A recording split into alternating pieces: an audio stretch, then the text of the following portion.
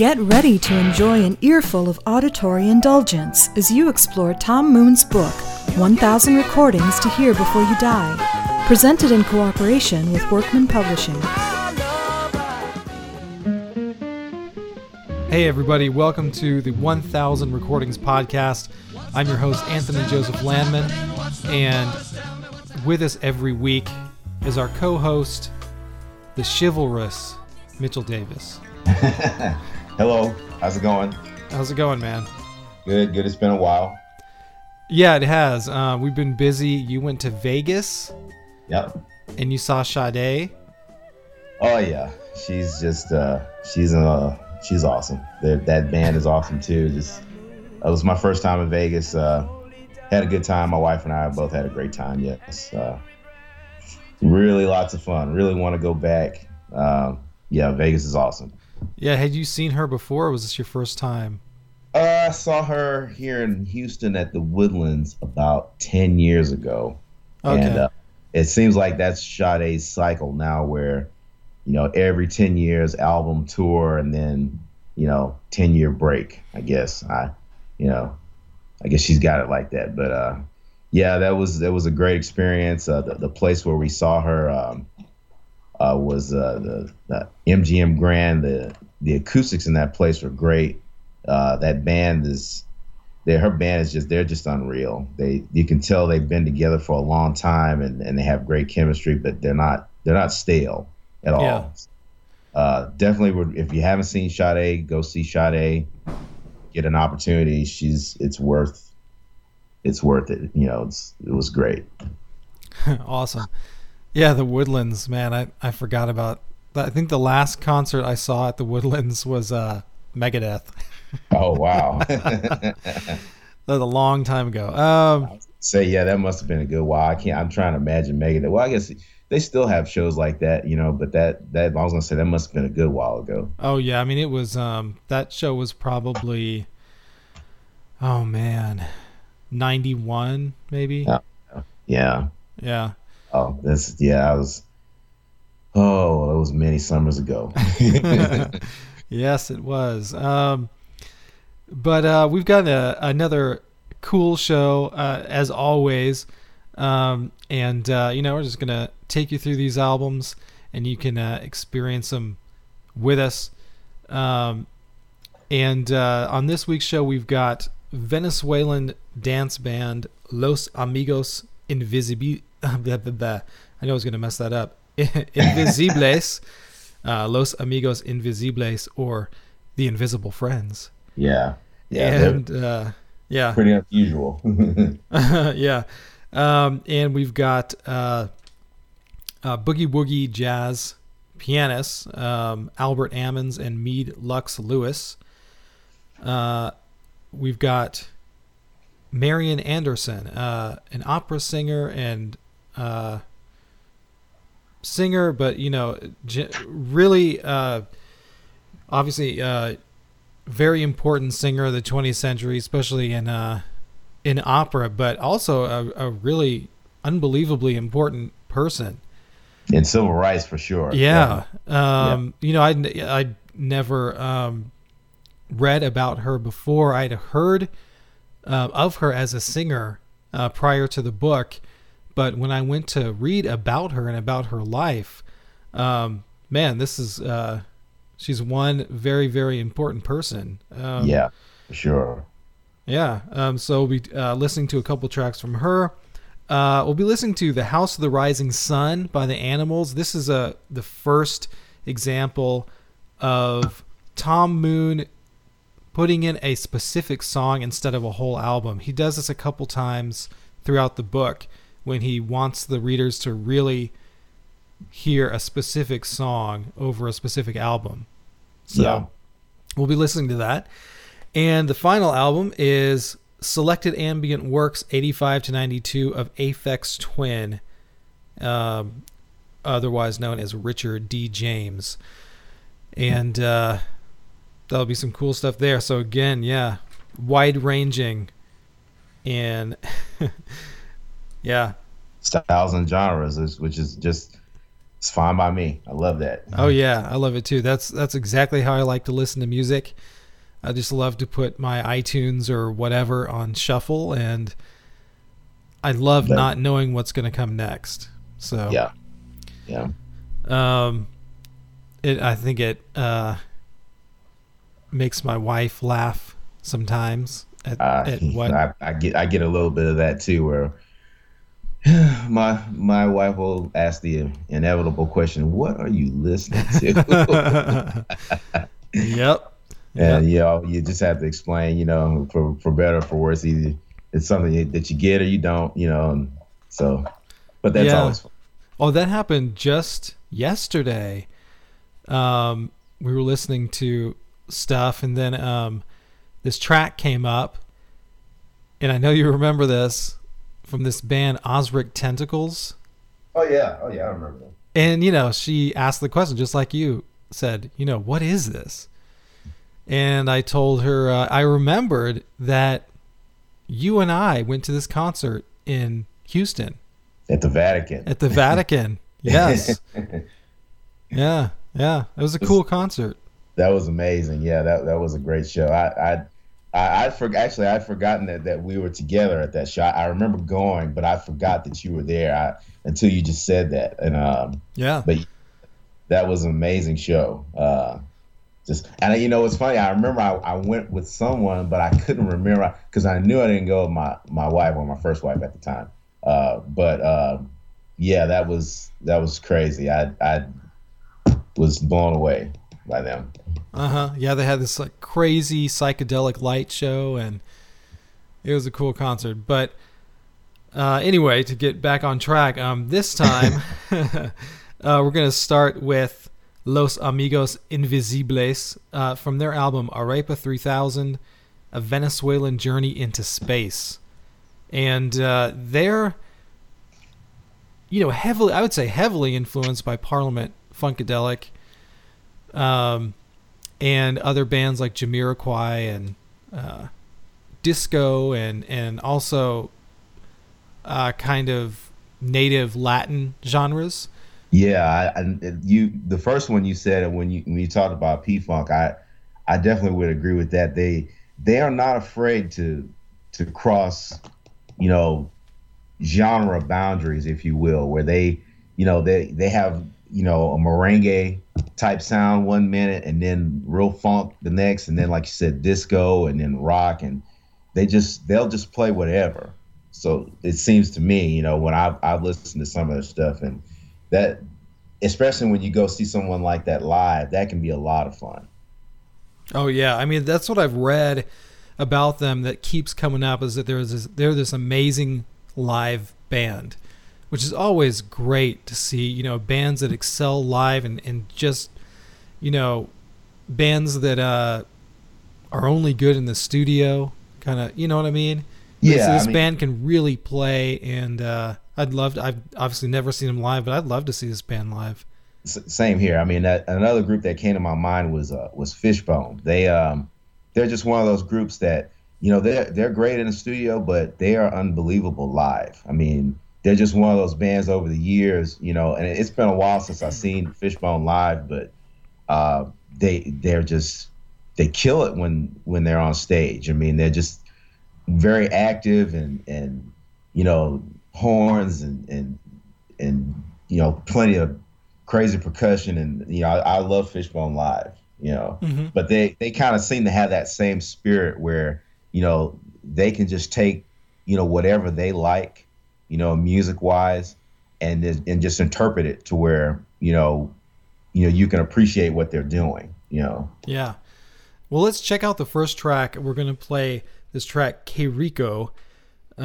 This track really reminds me of Jamiroquai, sort of the Venezuelan Jamiroquai, but I don't know. Let's just check it out. All right. This is Que Rico from Los Amigos Invisibles.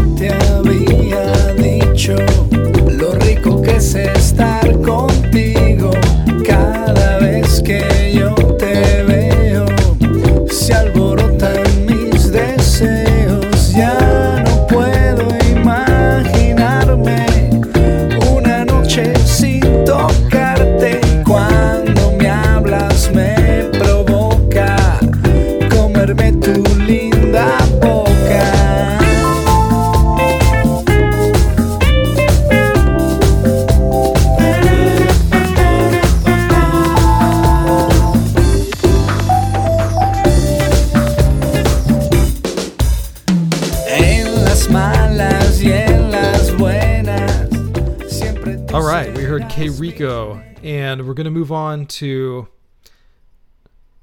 Masturbation Session. That's right. And you know, if we pick a song with a title like that the song has to be good. yeah. This isn't a crap song, and we picked it just because of the title. It's a great tune. It reminds me of P-Funk. Yeah, what do you think? Yeah, very, very much so. I mean, when I first heard the tune, and you know, I looked at the title and I was like, really? You know, but then, you know, I started hearing the song. I was like, man, it sounds good. I mean, it's just like Parliament, Jamiroquai sounding groove, you know, where it was slick, but, you know, not too slick, I guess, if that's the way to say it. I mean, I really enjoyed this one more than the previous. And like I said, when I first saw the title, I was like, you know, should we really pick that song? I mean, I guess, you know, it'd be fine, but I mean, it was such a good song. I mean, I was thinking we have to play this, you know, because it's one of the better songs that I'd heard from them. Yeah. I mean, that's one thing about their music that I liked that you kind of mentioned, is that it's not super polished to a high sheen. It's almost like if you take P-Funk and Jamiroquai and then throw Jackass into the mix. Yeah. It's kind of the vibe that I get from them. Yeah. There definitely is a comical, you know, kind of twisted smile element to some of their music. And I mean, you know, I don't really speak Spanish, but you know, you can tell they're not taking themselves too seriously, you know. Yeah. But they are very good. I mean, they're not sloppy, you know. Yeah, that's exactly it. They don't take themselves seriously. They have fun, but they're a serious band that can seriously play. Yeah, and exactly. Yeah. All right, so let's check this one out. Masturbation Session.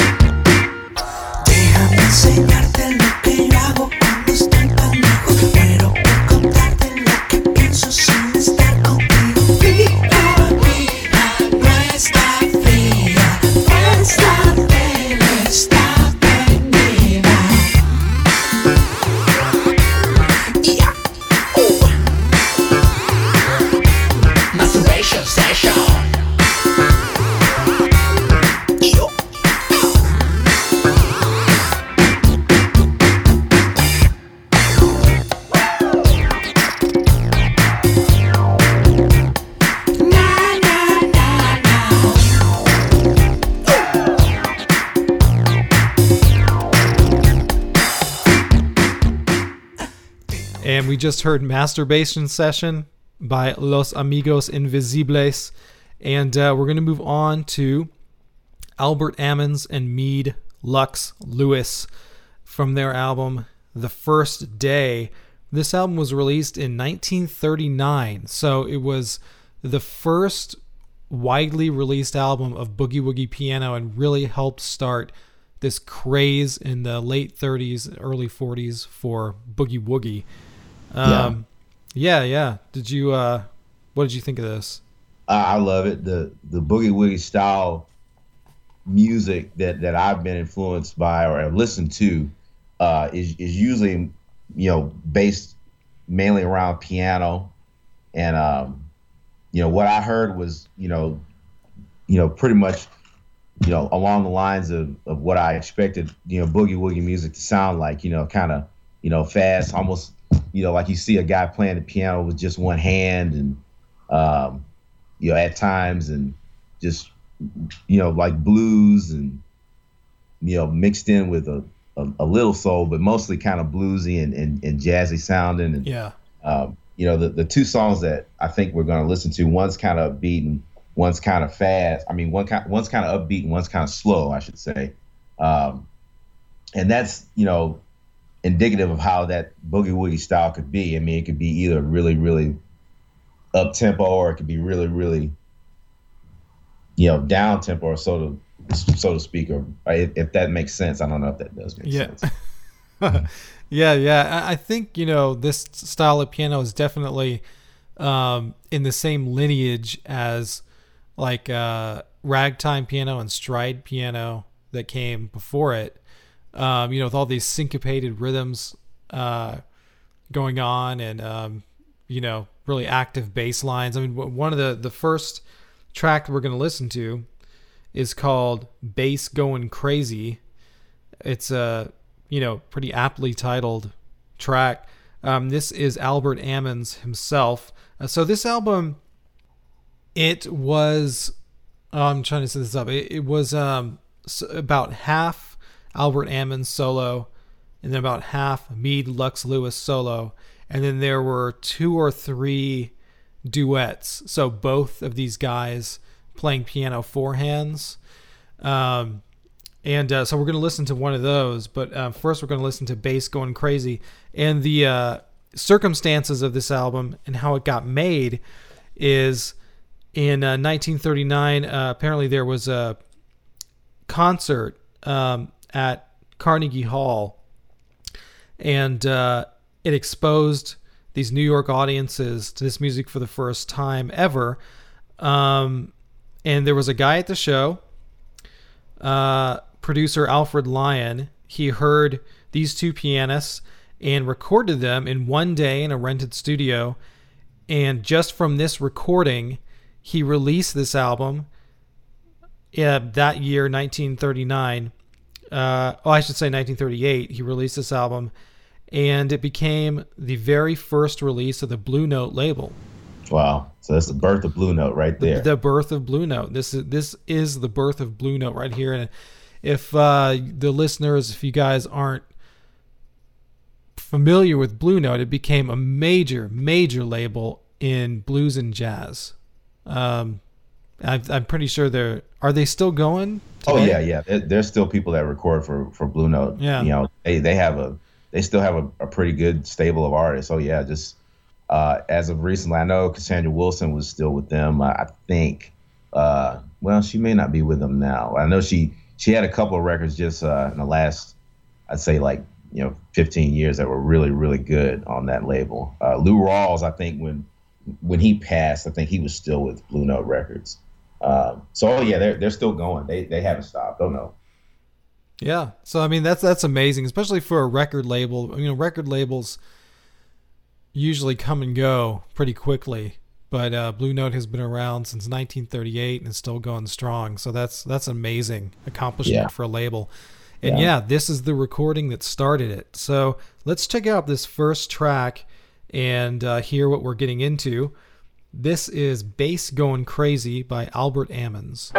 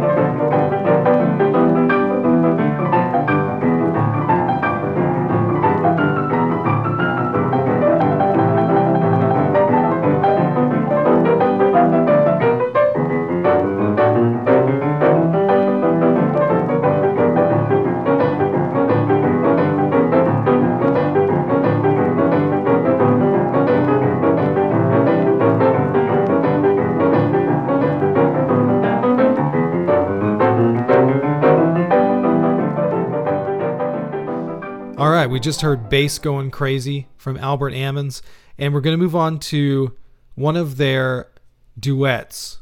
So Albert Ammons and Meade Lux Lewis on the piano. Both guys sitting at the same piano, one playing the high end, one playing the low end.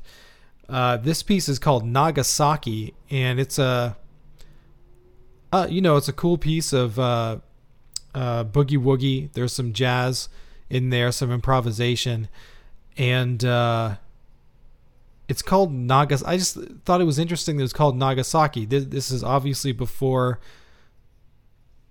World War II. Yeah, I mean it's before I think maybe or right when Japanese aggression was starting, but it's obviously before the destruction of Nagasaki. And so I don't know the story behind this of why it's called Nagasaki, but what'd you think of this tune? I like it. I like both of those. I mean, they definitely, were very talented musicians. I mean, to keep time with each other, and the thing I love about their style is when it got really frantic. It never seemed to get off track. I mean, they just seemed like they were right in tune with each other. And I'm definitely curious about that title too. I really didn't look into that, but that's definitely something to think about. Why do they call it that? Yeah. Well, I mean, I did look into it some, and I couldn't find the answer. But so hey, if any listener out there knows, email us and let us know if you know why this tune is called Nagasaki. But yeah, that's a good point you bring up. When you're playing this kind of music, and if anybody out there has ever played music with other people, especially music that is highly syncopated and highly rhythmic, these two guys are playing this at a breakneck pace.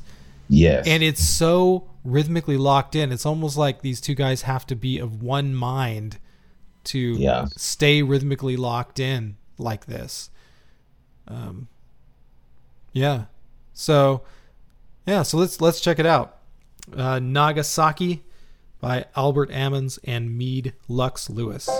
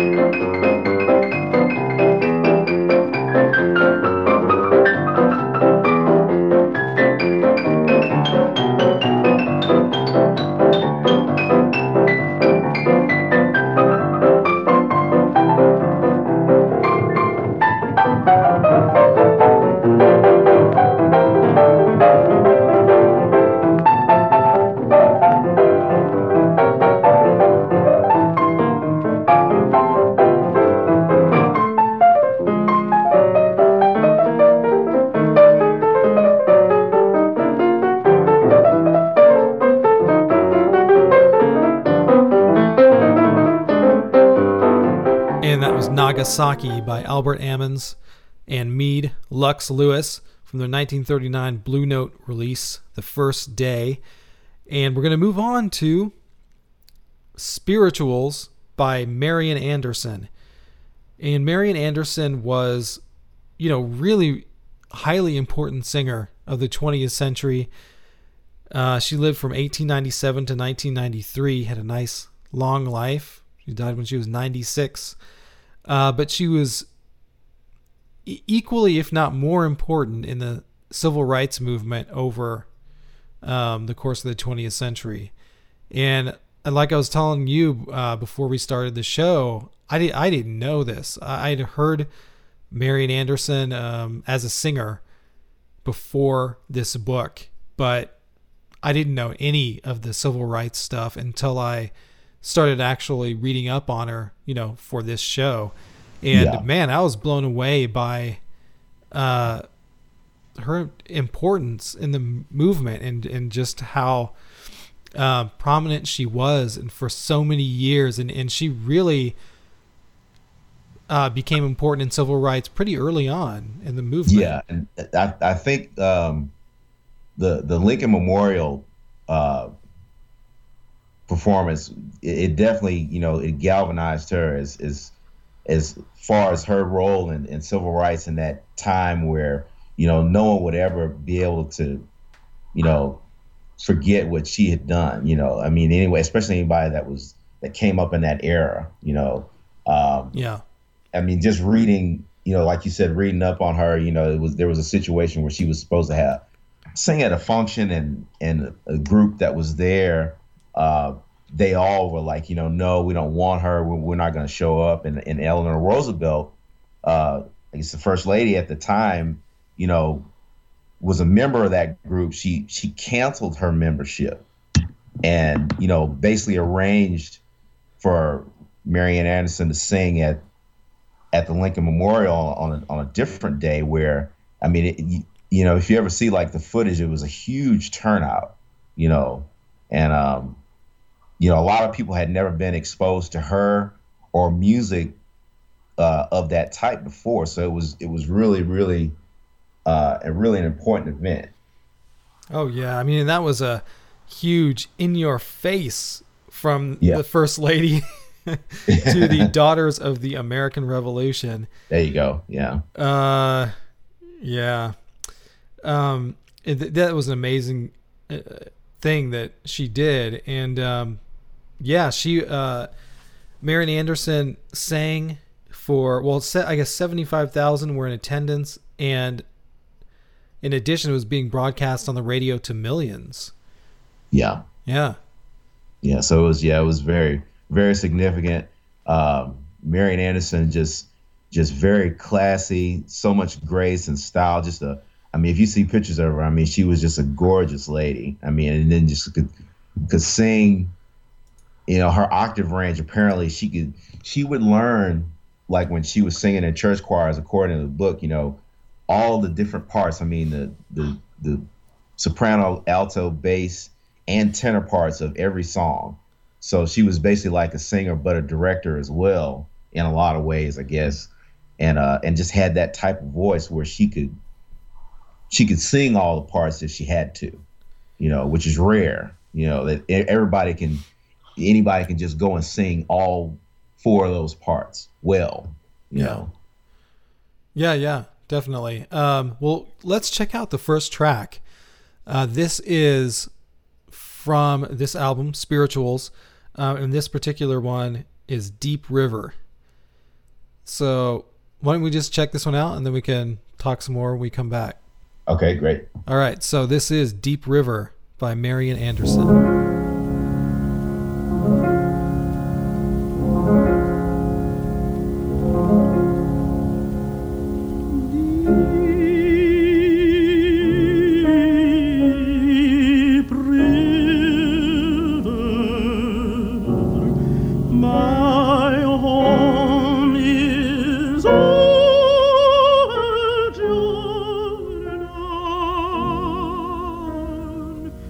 Deep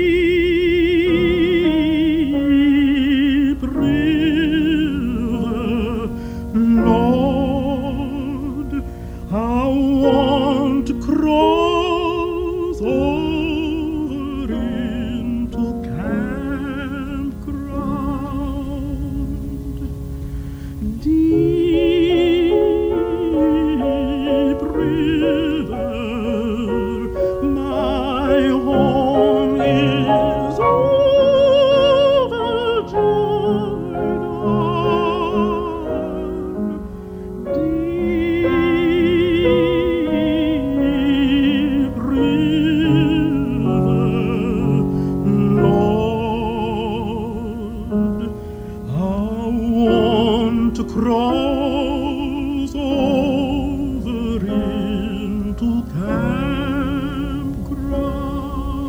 And that was Deep River by Marian Anderson. Yeah, what did you think of that one? Just beautiful. Her voice with the piano accompaniment, I mean, is, just I just love it. I mean, it's not something I listen to every day, but when you hear it, you feel so much emotion coming from her, where you think about what she's singing about, and I mean I guess the origin of what you would call a Negro spiritual. Most of it it's pretty somber. And if you think about what was going on, I mean, slavery, and then even post-slavery, I mean, it was just a very hard, brutal existence. Yeah. And for a lot of people, Negro spiritual was, the meditation, so to speak, or the only bright light, to help get through what they were going through. I mean, I can only imagine. I mean, just, I'm sure it was not easy. I'm sure it was awful.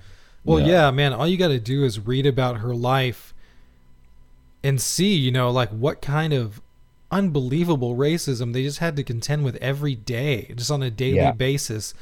It even says about, I mean, this is just one example, but about her mother, who had briefly attended a Virginia seminary and college in Lynchburg, and then she worked as a school teacher in Virginia. Then when they moved to Philadelphia, she was apparently unable to teach because they had passed a law that said if you have not completed a degree, you cannot teach. But this law was applied only to black teachers and not to white ones.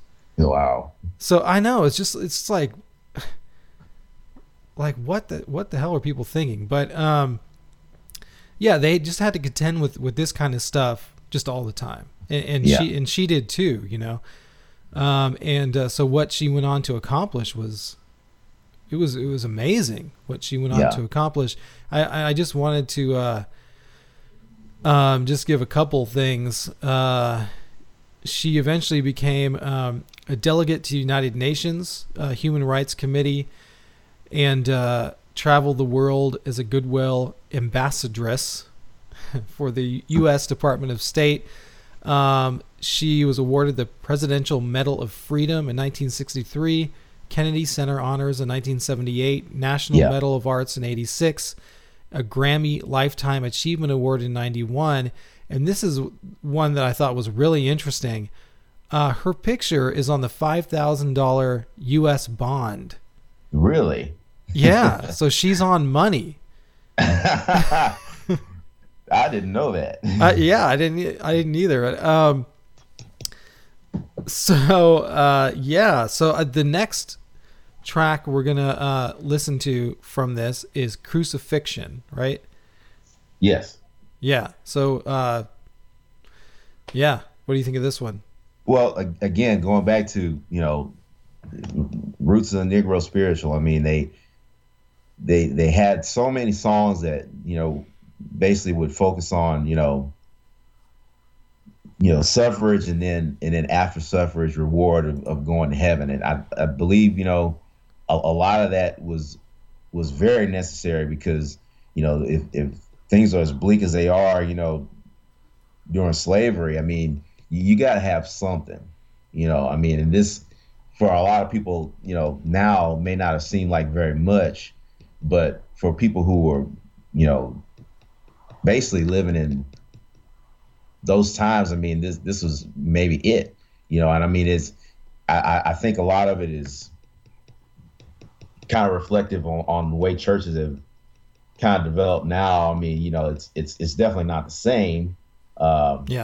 But for a lot of slaves, I mean, church was it. I mean, worship was it. And I mean, this song is just one of those songs that, focuses on, the death or crucifixion, I should say, of Jesus and his resurrection. And, I really love this song because it shows off her range again, where she could sing, from both ends, where she could take her voice really, really low, or then take it really, really high. I mean, Yeah. And then sound good on both ends. Like I said, it's very rare you find a voice like that.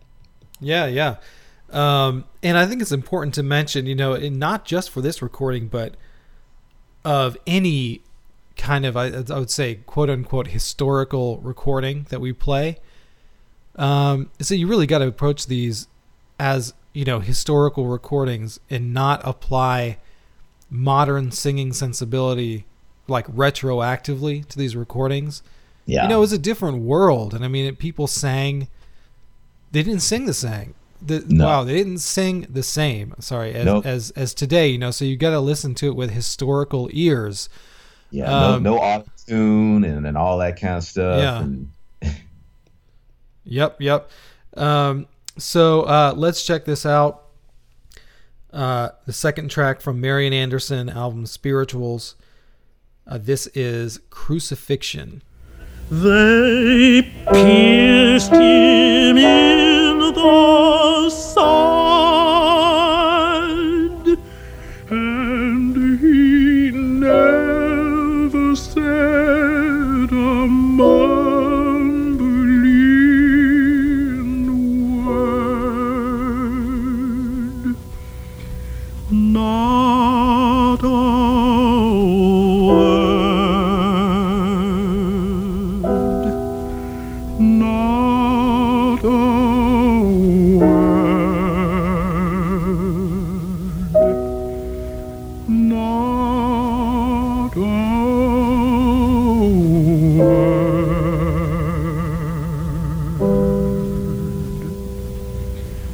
He bowed his head and died,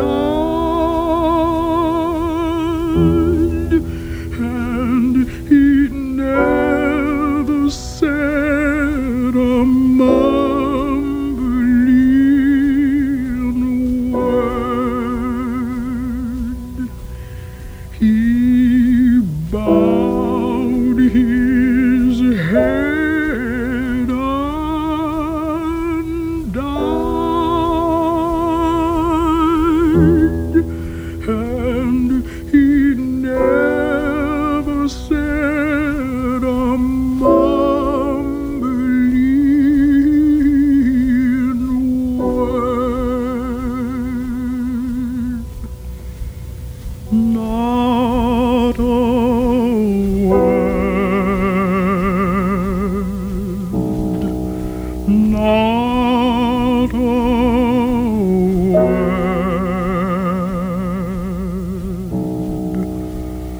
Not a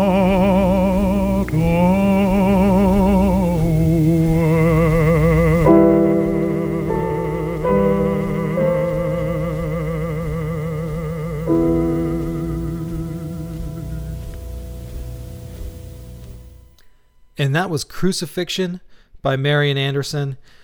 And we're going to move on to The Animals, House of the Rising Sun. So again, this is not an album.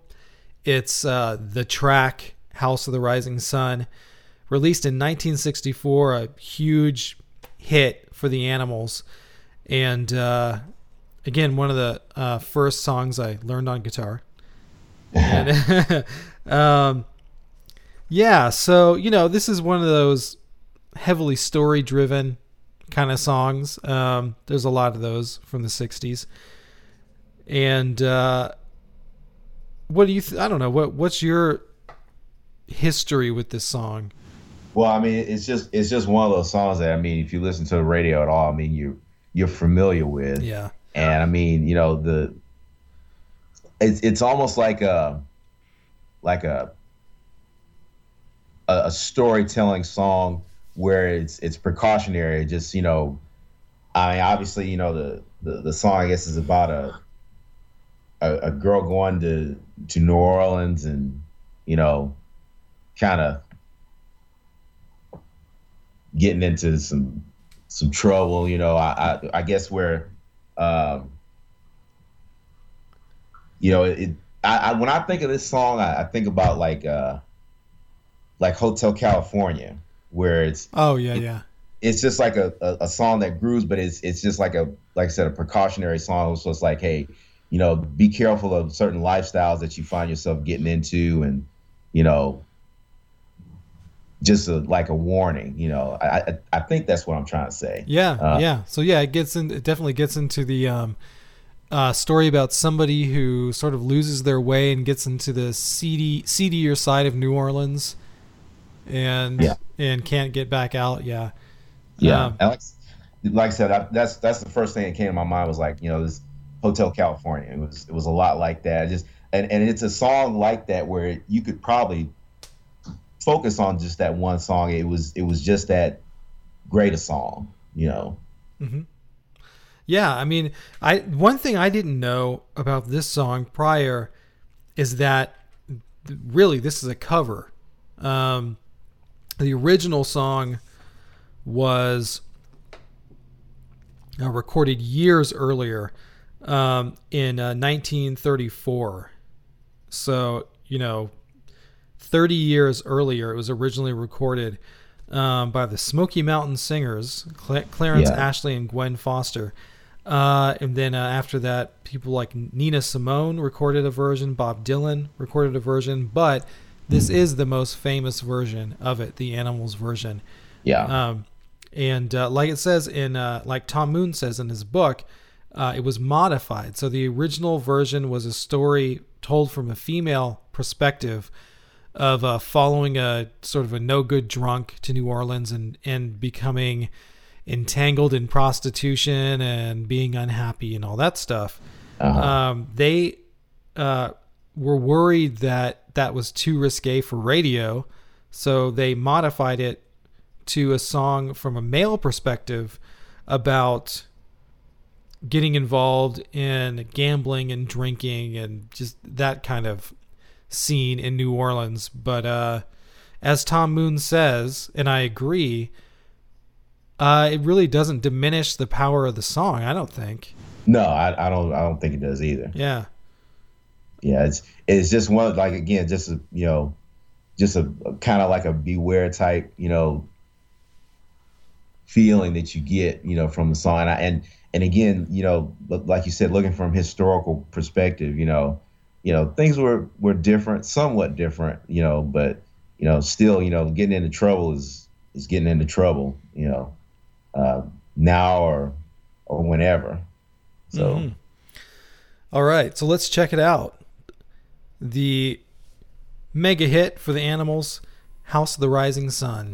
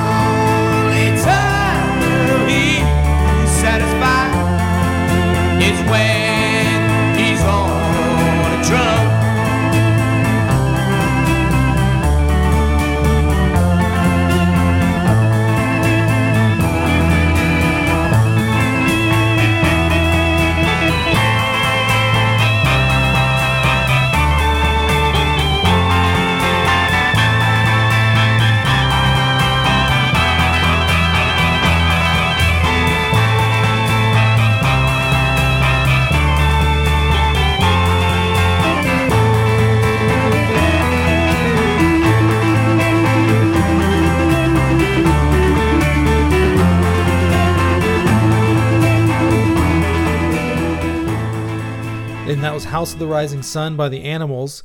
And we're going to move on to our last album for this week, Selected Ambient Works 85 to 92 of Aphex Twin, which is, don't be fooled by the twin part, it's really just one guy, Richard D. James, born in Ireland, raised in England. And again, I'd heard some Aphex Twin, but I didn't know, admittedly, I didn't know anything about Richard James until I started researching him for this show.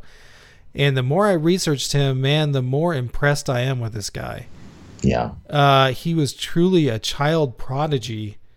And some of the works, it doesn't really specify which works are from which years. So I really don't know, what was written when. But at least one of these tracks on this album is from 1985, which means he was 14 years old. That's crazy. It is crazy. I mean, in 92, which would have been the latest track, he would have only been 21. So this would have been work that he produced from age 14 to age 21. Self-produced, I have to say, on a 4-track cassette recording machine using keyboards and computer, completely self-done, self-produced. I'm just blown away. I mean, I had a 4-track cassette recording machine, when I was about 15 or something, and the recording quality I was able to get out of it wasn't anything close to this. So, I mean, he's obviously incredible as a composer and as a, being able to manipulate technology just on his own, and as a producer, and to be able to do all this stuff when you're a kid. Yeah. I'm just amazed. So they did a really wild imagination. I think the first time I'd heard of Aphex Twin was we were working here in Houston, and there was a guy that used to work in the back that was playing I Care Because You Do, which I think is like another compilation of his, and I immediately just thought it was just awesome. I mean, there was so many, because I liked electronic music, but I had never heard anything quite like him, where he had such a wide variance of sounds. And I'd like to kind of look more into what his influences were.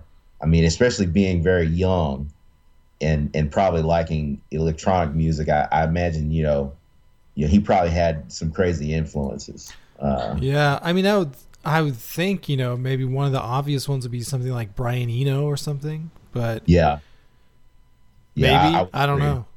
Yeah. Brian Eno, maybe John Cage too. I mean, I hear, when I listen to his stuff, that's another person I think of. Maybe even Philip Glass. I mean, just he's got all kinds of stuff going on. That guy. Yeah. And then not just his audio, but I don't know if you've ever seen any of his videos. I haven't. They are pretty unusual. A lot of times he will superimpose his face on a variety of subjects in the videos. A lot like I don't know if you ever saw Being John Malkovich. Oh yeah. There's a lot of the work that's in that movie. I mean, his videos are the same. As a matter of fact, I mean, it might be a situation, I think, where Spike Jonze did that movie. I think he may have directed some of his videos too. I mean, just some crazy stuff that he comes up with. I mean, he's pretty imaginative. Yeah, definitely. And on top of that, he really spawned this whole new genre of techno. Yeah. With this called ambient techno. Which is kind of like these steady meditative beats accompanied by these kind of ambient soundscapes. He creates electronic electronically, that you can just sort of, I don't know, kind of bliss out to, Yeah, that's a good way of putting it. Definitely. I think it's techno without the hammer. Right. So much techno when it first came out, they had a very big hammer. I mean, it was just very stark and very, aggressive and he can do that for sure. But most of his stuff, like you said, a lot of it can be, very meditative, almost, repetitive to the point of chilling out. But he's definitely got more, more in his case as far as, the relaxed side of techno or ambient techno, like you said, than anything. A lot of the stuff that had come before him. Yeah, it's like techno without the glow sticks and the pacifiers. Yeah. So let's check out the first track. This one's called Aegisopolis, and let's just check this out so we can kind of hear what he's all about. All right. So this is Aegisopolis from Aphex Twin.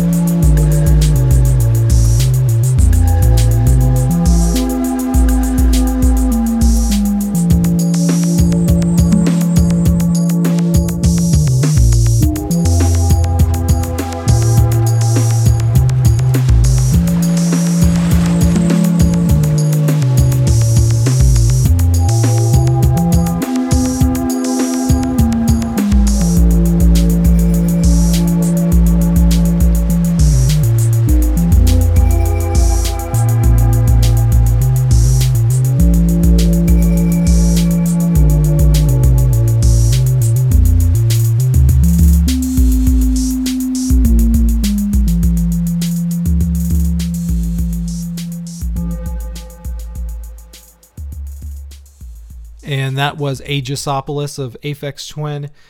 And just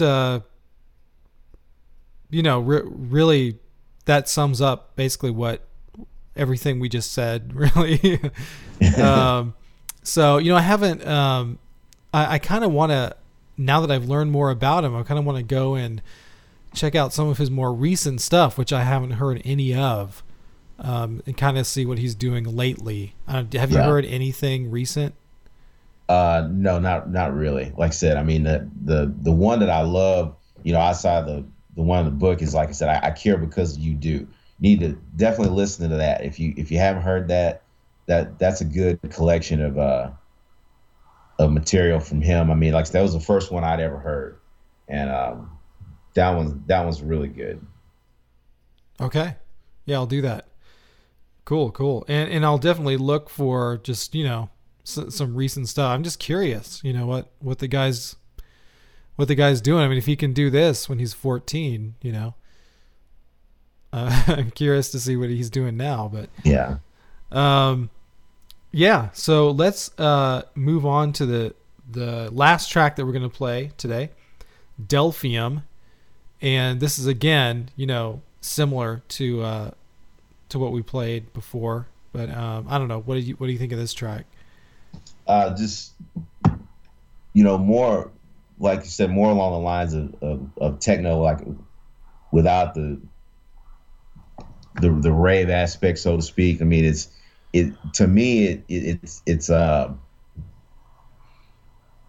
something that just helps me open up, where if I'm trying to sit and relax and get whatever's needing to be done, like around my house or at work, I can put this on or listen to it, and it just helps me to function better, and I know that he's, like I said, he's got some stuff that's definitely much more aggressive and sometimes even, I guess you might want to even say scary. I mean, he's got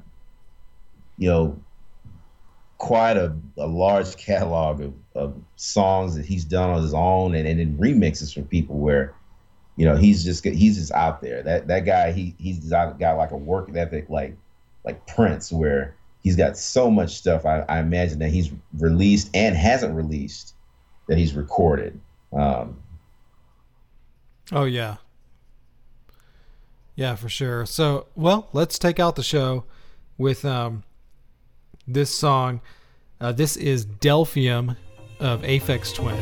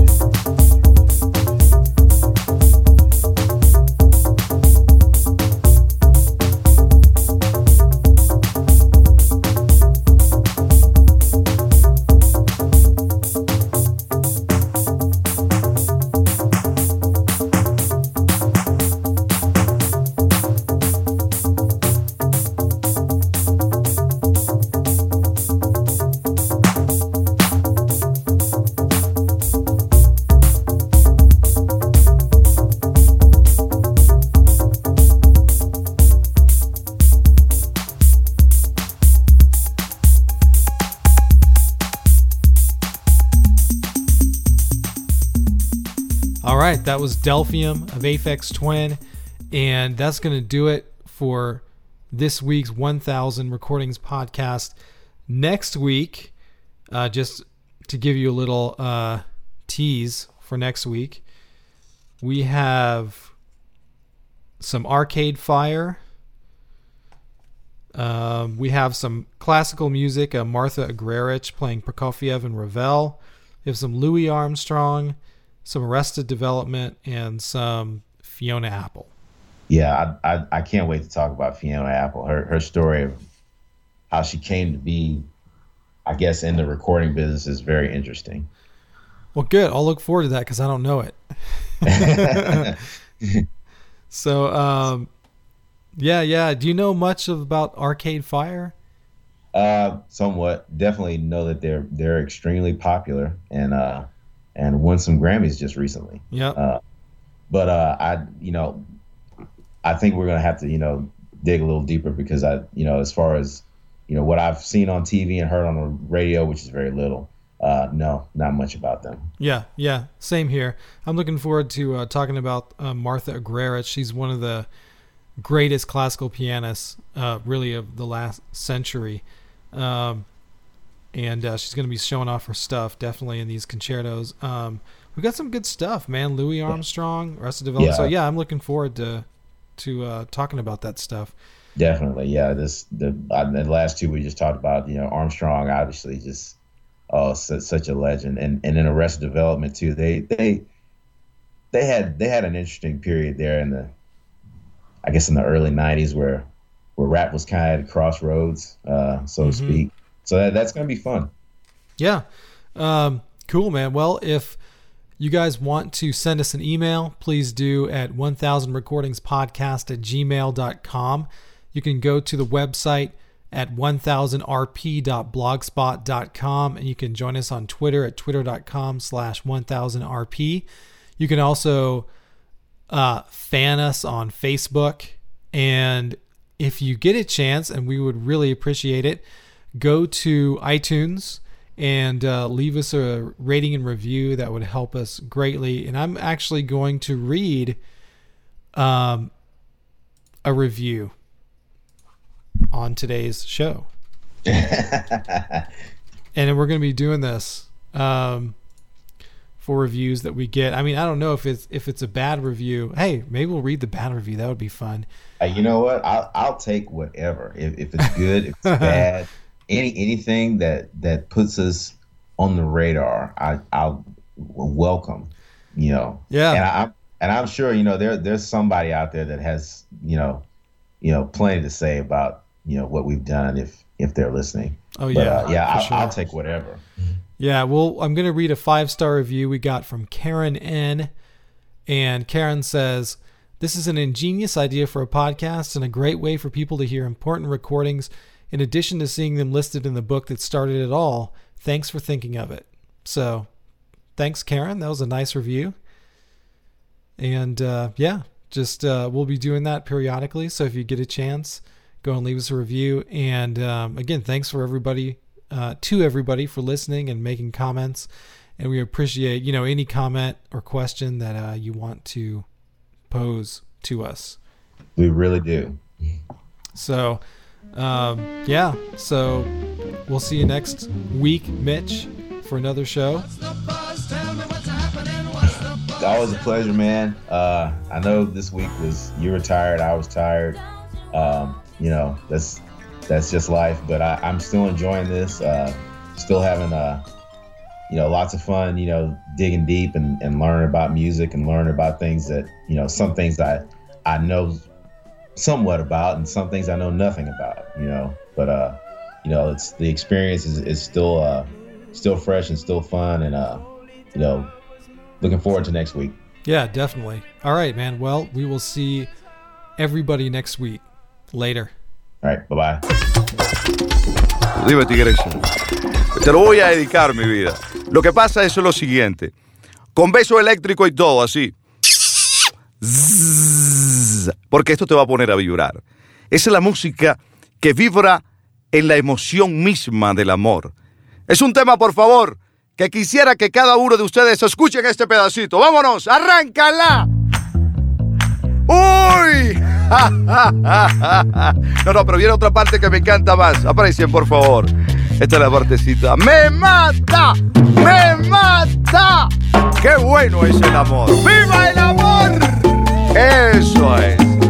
Tremendo. Pero por favor, ustedes quieren esta partecita, pero vamos a escucharla completa. Vamos a escucharla completa porque es algo que nos anima y que de alguna manera es un encuentro con esas cosas poderosas del espíritu. Mami, te extraño.